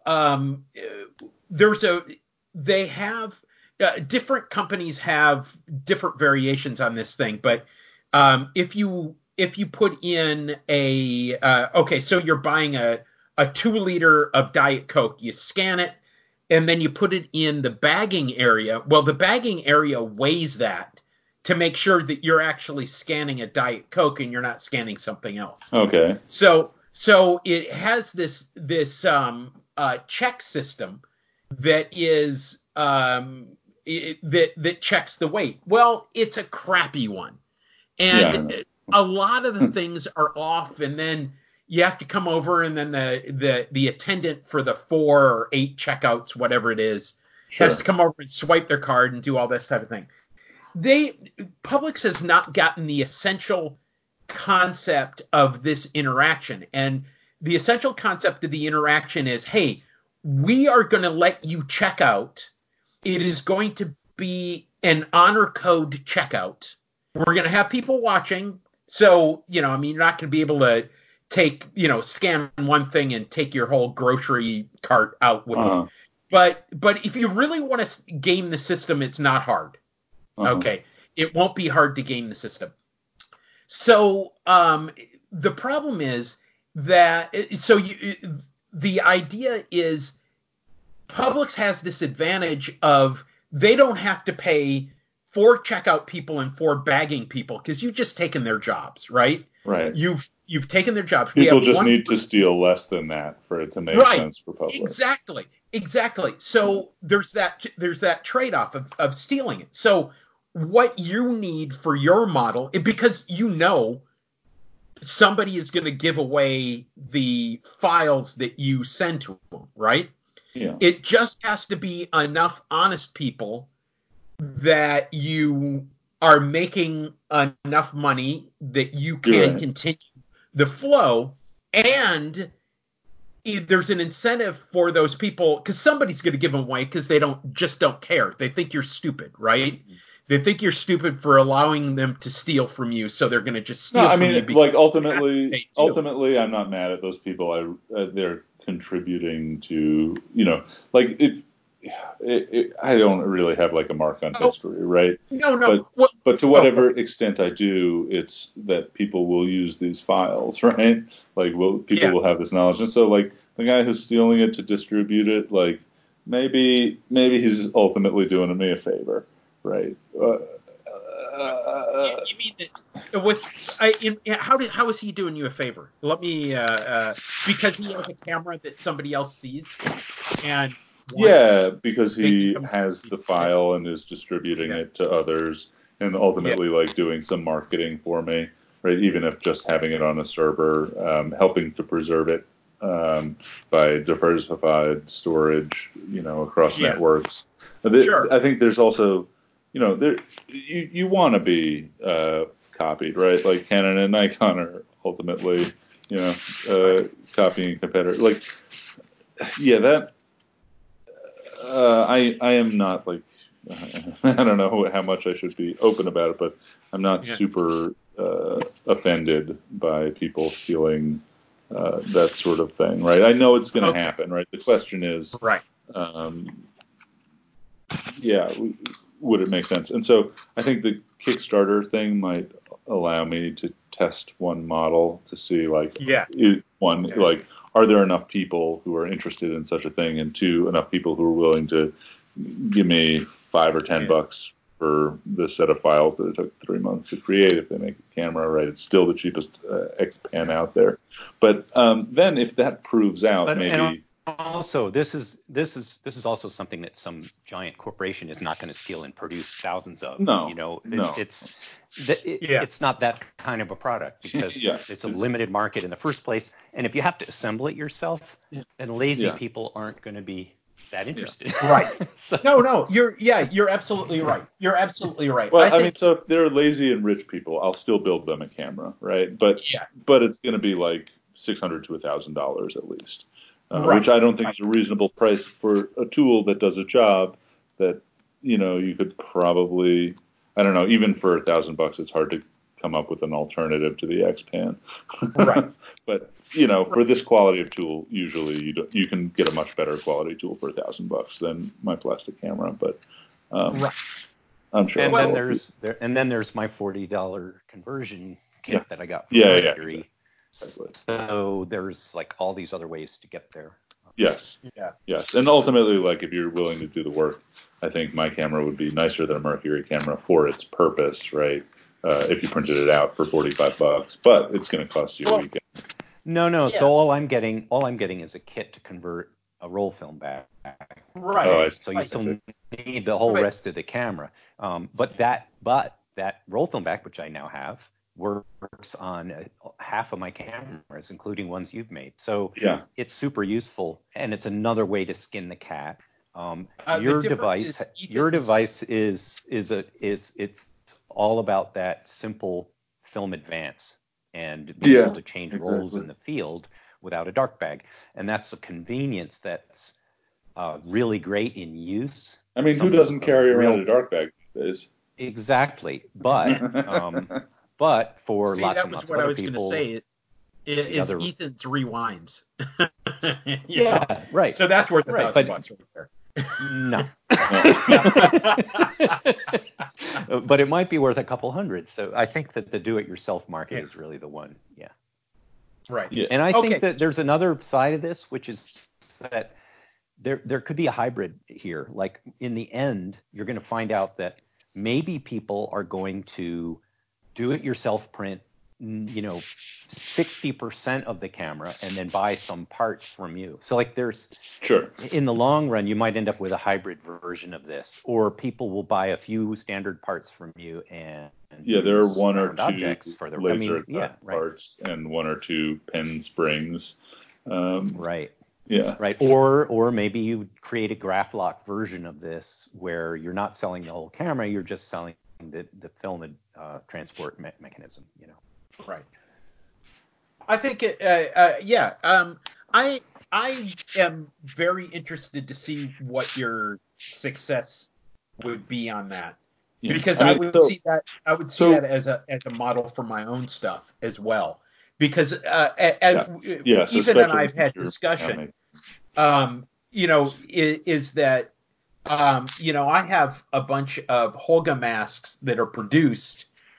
They're waiting for a manual and they're waiting for me to get off my rear end and put them on Etsy. Yeah, and it's just like I don't have any motivation to do that because I have a monetary motivation. I've already printed them and I've got a stock, but it's like I don't want to do that.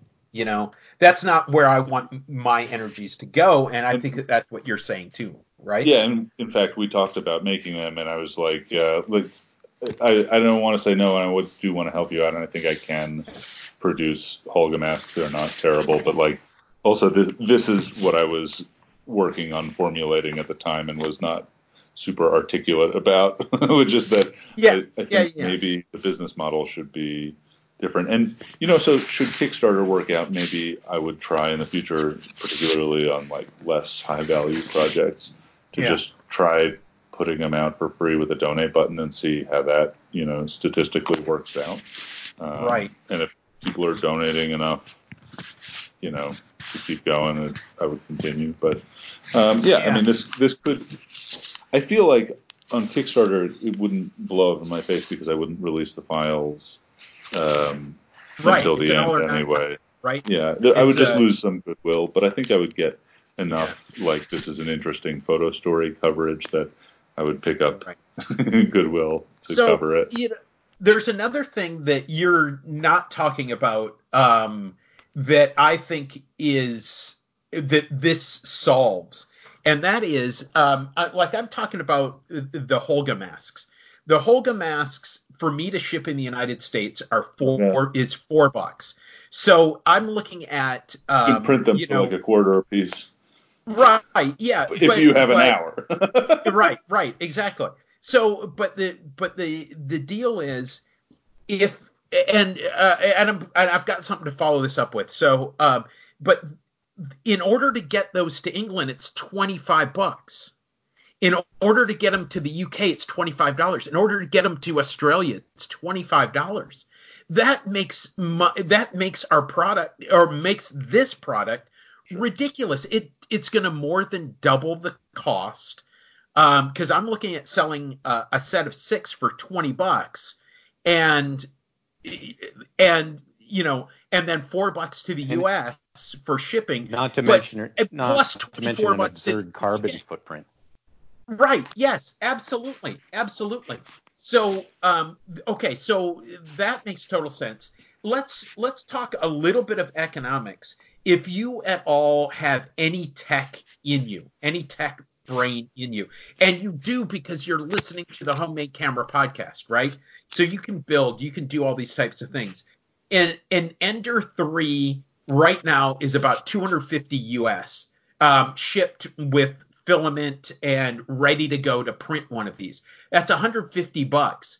So $150 plus whatever the plans are to print is going to be less than the $600 for Ethan to put it together. You're doing such a good infomercial for me. So okay, sorry. Okay, wait, but before we do the infomercial, really why I wanted to talk about it today and talk about it, on a home field, as we say, I feel like your listeners, our listeners are, kind of like a lot of similar people. But I wonder what people think about it, or if they might have a tweak on the model that, I've talked to people about things like, memory deleting G-code servers and like technological solutions to, sending people a file without the ability to copy it. But like for every, for every mousetrap, I could figure out a way. You could. It's just an arms race. Yeah, it's an arms race. It'll be temporary, and then they'll figure it out. Yeah, which is just like it. It means that kind of you've just got to run on goodwill, whether it's there or not, and that kind of like requires you to be like a celebrity, which like you guys used to be celebrities to me, but now you've seen our ugly underbellies. Yeah, right. I don't know that I want to be like on YouTube all the time, like, yeah, what's up? Let me show you a way to revolutionize the way you take pictures, or how to make $1 million with the Canon D5X7. Yes. Yeah, I don't think that's the way to do it. I would like to just make goodwill with good files that other people videos. But yeah, I don't know. I'm curious about it. It's interesting that like I've spent so much of this week thinking about business problems instead of camera problems, right? And entirely just trying to figure out how can I make it that I solve less business problems and more camera problems. But I don't know. Rambling now. I have a comment. I think I've been using my mute button backwards because it shows up differently in different parts of my phone. But what I want to say is that camera that you're talking about putting out on Kickstarter for people to build for themselves, that's the very complicated X-Pan type panoramic camera. The version of it I really want, the version with the homunculus. What I want though is I want the red window version rather than the mechanical version. So I really want one with it's 35 millimeter film though, so that I can. Oh, that's okay, right. So I want the 120 red window version. That's the panoramic camera I would get all excited. That's what Nico. Wait, hold on. Hang on a second. Stop a second. I have that solution. I have that solution in the form of a Holga mask. So it gives a 24 by 56 millimeter frame onto 120 film. You can get about 24 of them on a single roll. So get one of those for me when I decide to get up my butt. Okay, I'll do that. But what I'm actually talking about is the 6 by 17 camera that uses a red window, so it's mechanically very simple to do. Okay, really big that's camera. basically a Cameradactyl OG, right? That has a helix for a large format lens to do 6 by 17, which that's a very different camera. Right, but it's the one I would get the most excited about personally because of the big negative. And I hear you. Yeah. I am excited about building those cameras. Graham is already building those cameras. However, I happen to be sitting on a perfectly good design for an excellent camera that I've been using for a month and a half that I don't know how to sell, right? And so this is the camera that I'm going to do this with. Sure, that's fine. But let's just say it doesn't go as you hope. Like, let's say you can't get 12,000 cheapskates all the Hold on. You need to encourage him. Then try one of these other ideas. You want it's a great concept. Yeah. Well, so he can move on to the next camera. That's the whole point. Right. Is so he can move on to the next camera and get out of the print shop and get into the development shop. People have actually suggested to me that like I phrase it much more like a Kickstarter, which is like, I want to take the next month off. Pay me $12,000 so I can give something to you, and if you do, I'll release these other things as goodwill. Which, I could phrase it like that. Ultimately, mechanically and economically, it's the same model, right? But emotionally, it might come off different in people. And this is something I'm not good at, right? Again, I like how gears interact. I'm not an expert on how people interact. But I don't know. Maybe I'll try a couple versions of it. maybe. So the way I'm viewing it, so you're being too much of a sociologist. Okay, from the other side of the computer's screen, the person is saying, well, how much do I pay and what do I get for it? And if it's a camera I want, I think people would pay $10. And even if I don't own my own printer, I might just happily send the plans off to some reputable online supplier to get the parts sent. Very expensive. Yeah, but this camera, see, this is why I keep veering towards the simpler camera, because But there are already open source versions of simpler cameras, right? Like, I'm not going to make any money or any goodwill by getting people to finance a pinhole camera that I made. But I'm still harping on the same one that it doesn't exist, that I want, and that your version of would be unique. It's not just I would make a good version of it. Right? It's not just is there one out there. Is it the one that is going to be that's going to be this familiar, interesting style and functionality and so forth.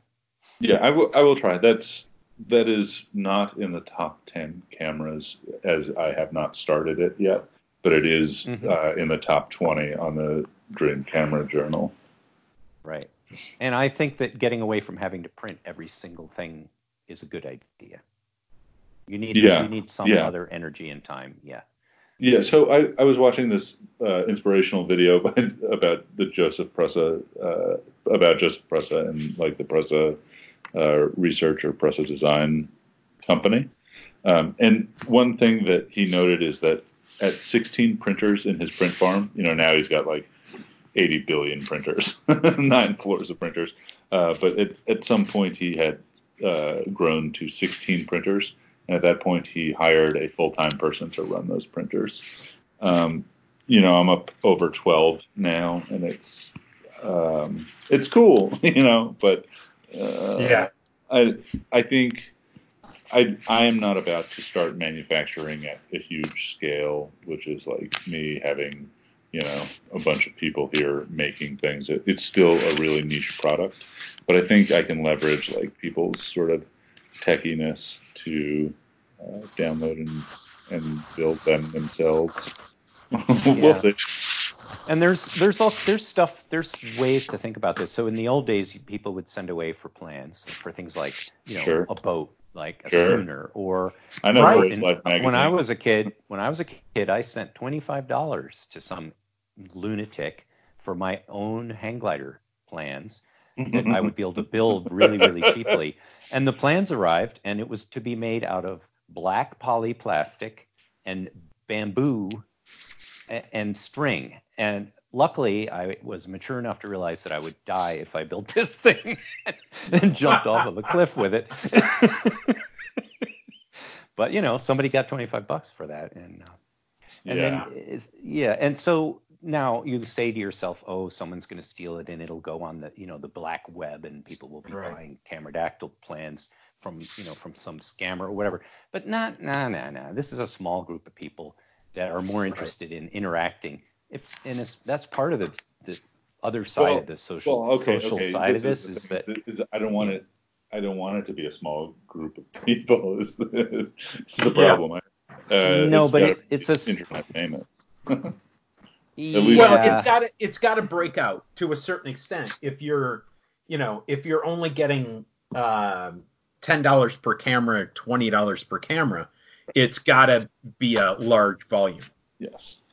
Yeah. Yes, but I think there's still a difference between are you participating in something or not.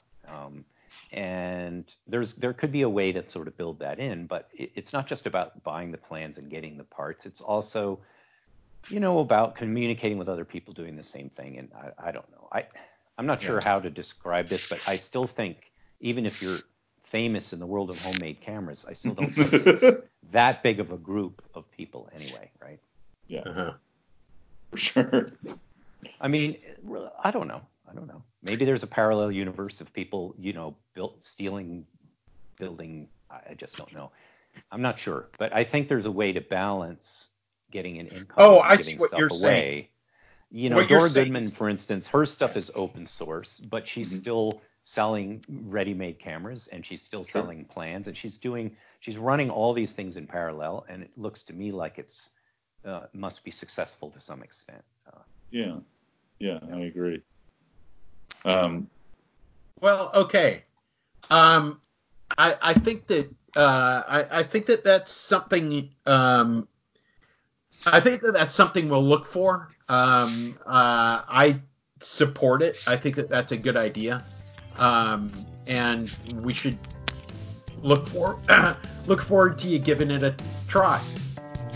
Cool. Yeah. I'll let you know how it goes.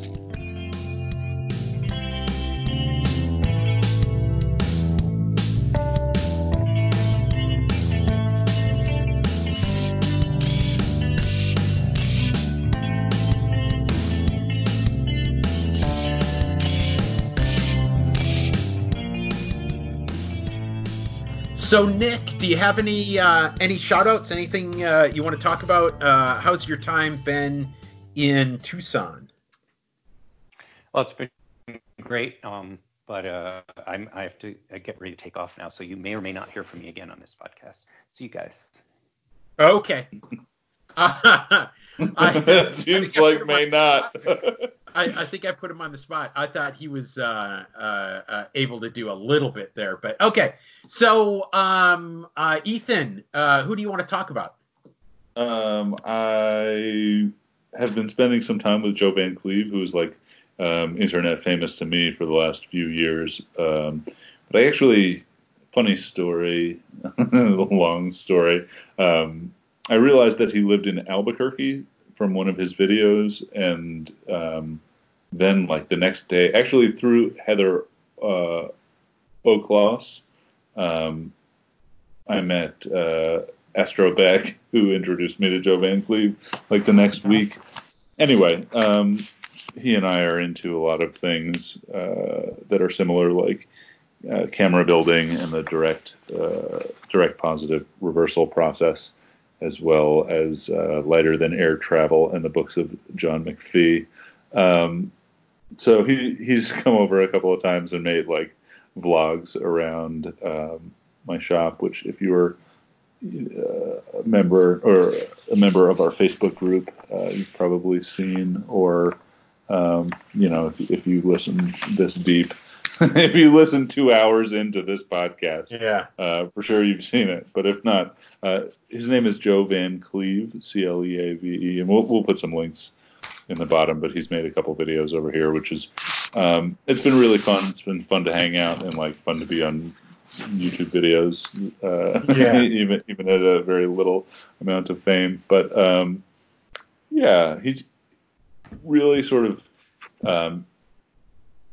interestingly quick at making mostly interesting content, although he makes a lot of typewriter videos, which I'm sure we have a lot of typewriter fans amongst the people who listen to this podcast, but it's not my bag. Maybe you'll go down that wormhole. Yeah. I like typewriters. I actually own one. I have a little rant that I go on when my students try to use typewriter fonts. I say, if you want it to look like a typewriter, here's a typewriter, and then I hold up a typewriter. So I have some definite opinions about that. So anyway, so cool. And I've watched several of the videos that he's done with you, and I've watched several of his other videos, and yeah, we should work towards getting him on the show. Yeah, I think we can do that. Yeah, I would guess that you have an in.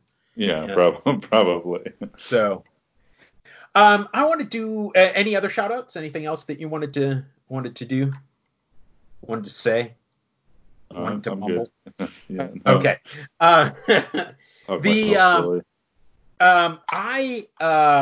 wanted to make note of the podcast, of another podcast, because of a discussion that they went through. It is Classic Lenses podcast, and it is episode 93. And it happens about, I don't know, maybe 40% of the way through. And it's Johnny and Perry, and they are talking about the work of Johnny's, I guess, mentor, a photographic mentor, a woman named Barbara Crane, who has recently passed away. And and there are links. If you go to classiclensespodcast.com and you click on episode 93, it's called Listener Emails Eventually, because they talk for a long time before they get to listener emails. They talk about the idea of presenting work in an order, in a what am I trying to say? Presenting pictures in a way. As a story, perhaps. As a story, sure, absolutely. In pairs and as stories. And then they started talking about Johnny Sisson's Instagram feed. If you guys follow him now, he's if you look at his Instagram feed, his pictures are presented in threes. So if you look at it in the grid view, you'll see that the pictures are presented as a group, as opposed to it being one picture, one picture, one picture. Now, it is also, the single pictures stand alone as single pictures, but they are also presented as a group. And one of the other things that I wanted to talk about is they talked about the Barbara Crane's, Johnny's mentors, concept of shooting a full roll of film and presenting a full roll of film. And it's a several pictures called Whole Roll. And if you go to their website, and probably in the show notes as well, there is a link to that. And that is very much similar to what I presented a zine earlier in the year. It was an electronic zine called One Roll. And then while talking with Dominic Silverthorne, we talked about the whole idea of doing it completely blind, where one person shoots the roll and another person develops it and puts it together in a zine. So you don't even have design control over that type of thing. So we did that, and Dom has his zine. I don't know whether he's made it public yet. I'm going to leave that up to him to do that. But it is very much a similar concept, and I think it is a direction that I am very interested in continuing. It's the idea of seeing not individual photos, but seeing collections of images and working with those collections of images as collections as opposed to as individual photos. So that was something that spoke to me very, very, very, very clearly. And so I don't know whether that'll speak to anybody else, but it really definitely spoke to me. So anyway, I shout out to them. So any books or anything? I don't know if Nick's still with us, but do you have sorry, I was on mute. Yeah. No, I do not have a book. Okay. And I think Nick is gone. I am. I will not say anything about a book, but I will say there are resources for G-code, M-codes that you can put into your printer and do things like run PID tuning and stuff like that. So those are out there. Look up M-code. Is it RepRap? Is that the overall technology? RepRap, or is it? Okay. Yeah. So. No. You're doing a lot of mixing of labels here, but PID is proportional integral derivative, and that's a style of weighting generally things like temperature control or environmental controls or Okay. any sort of control, right? PID auto tune is a function that you can have your printer do to heat and cool the hot end and the bed, and maybe it's just for the hot. I think it's the hot end and the bed, and then hot end and resistance measurements from their thermistors to create a profile of when to switch them on and when to switch them off to keep the temperatures as constant as possible. To do that, you may have to replace your firmware on the printer, which would be so that the printer, the open source project for the printer is RepRap, and the software that runs on the printer is generally some version of Marlin, and so Marlin will allow you to change variables from PID auto tune to change your mapping of your thermistors and your heater cartridges or hotbeds. Okay. Okay. Yeah. So it's out there. It's out there. Read, learn more. Know your machinery is kind of what I'm trying to say. Not that I have any clue, but there are help desks. And here's something, it kind of amazes me. Once again, I'm going to talk about my students. One of the things that amazes me is students will say, there was something wrong. And I'll say, well, what was wrong? And they said, I don't know. I got an error message. You can put any error message in the world into Google, and you will find 100 solutions. It may not be the right solution, but you'll find 100 solutions. So yeah, use that. Do that. So, all right. You can get a hold of us. Nathan. Yeah, that was Nick and Ethan in one word. Nick, Ethan, Graham at homadecamera.com. Those are our emails. You can find Nick, AvyNick, AvyNick, on Instagram and and on Flickr he is just Nick Lyle. On Instagram you can find me as Graham Homemade Camera. On Flickr you can find me as Freezer of Photons, all one word. And Ethan, how do people find you? Check me out on YouTube. I'm Yeah. Okay, so Cameradactyl on YouTube, Cameradactyl on Instagram. Are you on Flickr? Yeah, but just a lurker. I read what Nick posts. Okay, that's I've heard that. Is Nick actually here? He came out. Uh-huh. Yeah, he just came out of there. Okay. That's right. So I'm glad that we didn't say anything bad about him. That guy. But we have missed an opportunity to say something bad about him to have him here. So maybe we can lay some truth on him. Well, so go ahead. So I just had a thought while I was muted, and you were Ethan's many alternative experimental business models.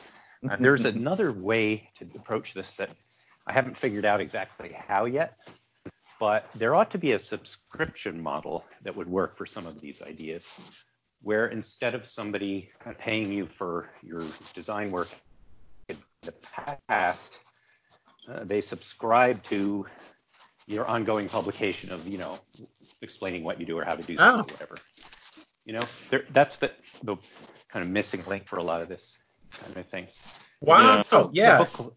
Sort of the book club idea, the book of the month idea. Yeah. So you would be buying, a new design every couple of months or whatever whatever was coming out, as long as you wanted to subscribe. You'd get the first look, of course. Yeah, and then, eventually, I think they do that eventually it would seep out into everybody has it on the internet, but you would be first in line that way. I feel awkward about it for a number of reasons, but I think that's model that famous people do on Patreon, right? Yeah, right. But you need to be kind of famous for that to work out. It's unreasonable to make $20 a month. Even famous people start out as an embryo, so. Yeah. Yeah. Well, that might be step 2. That might be phase 2 Step 1, become famous. Step 2, make your money selling plastic cameras. There we go. Yes. Or okay. Absolutely.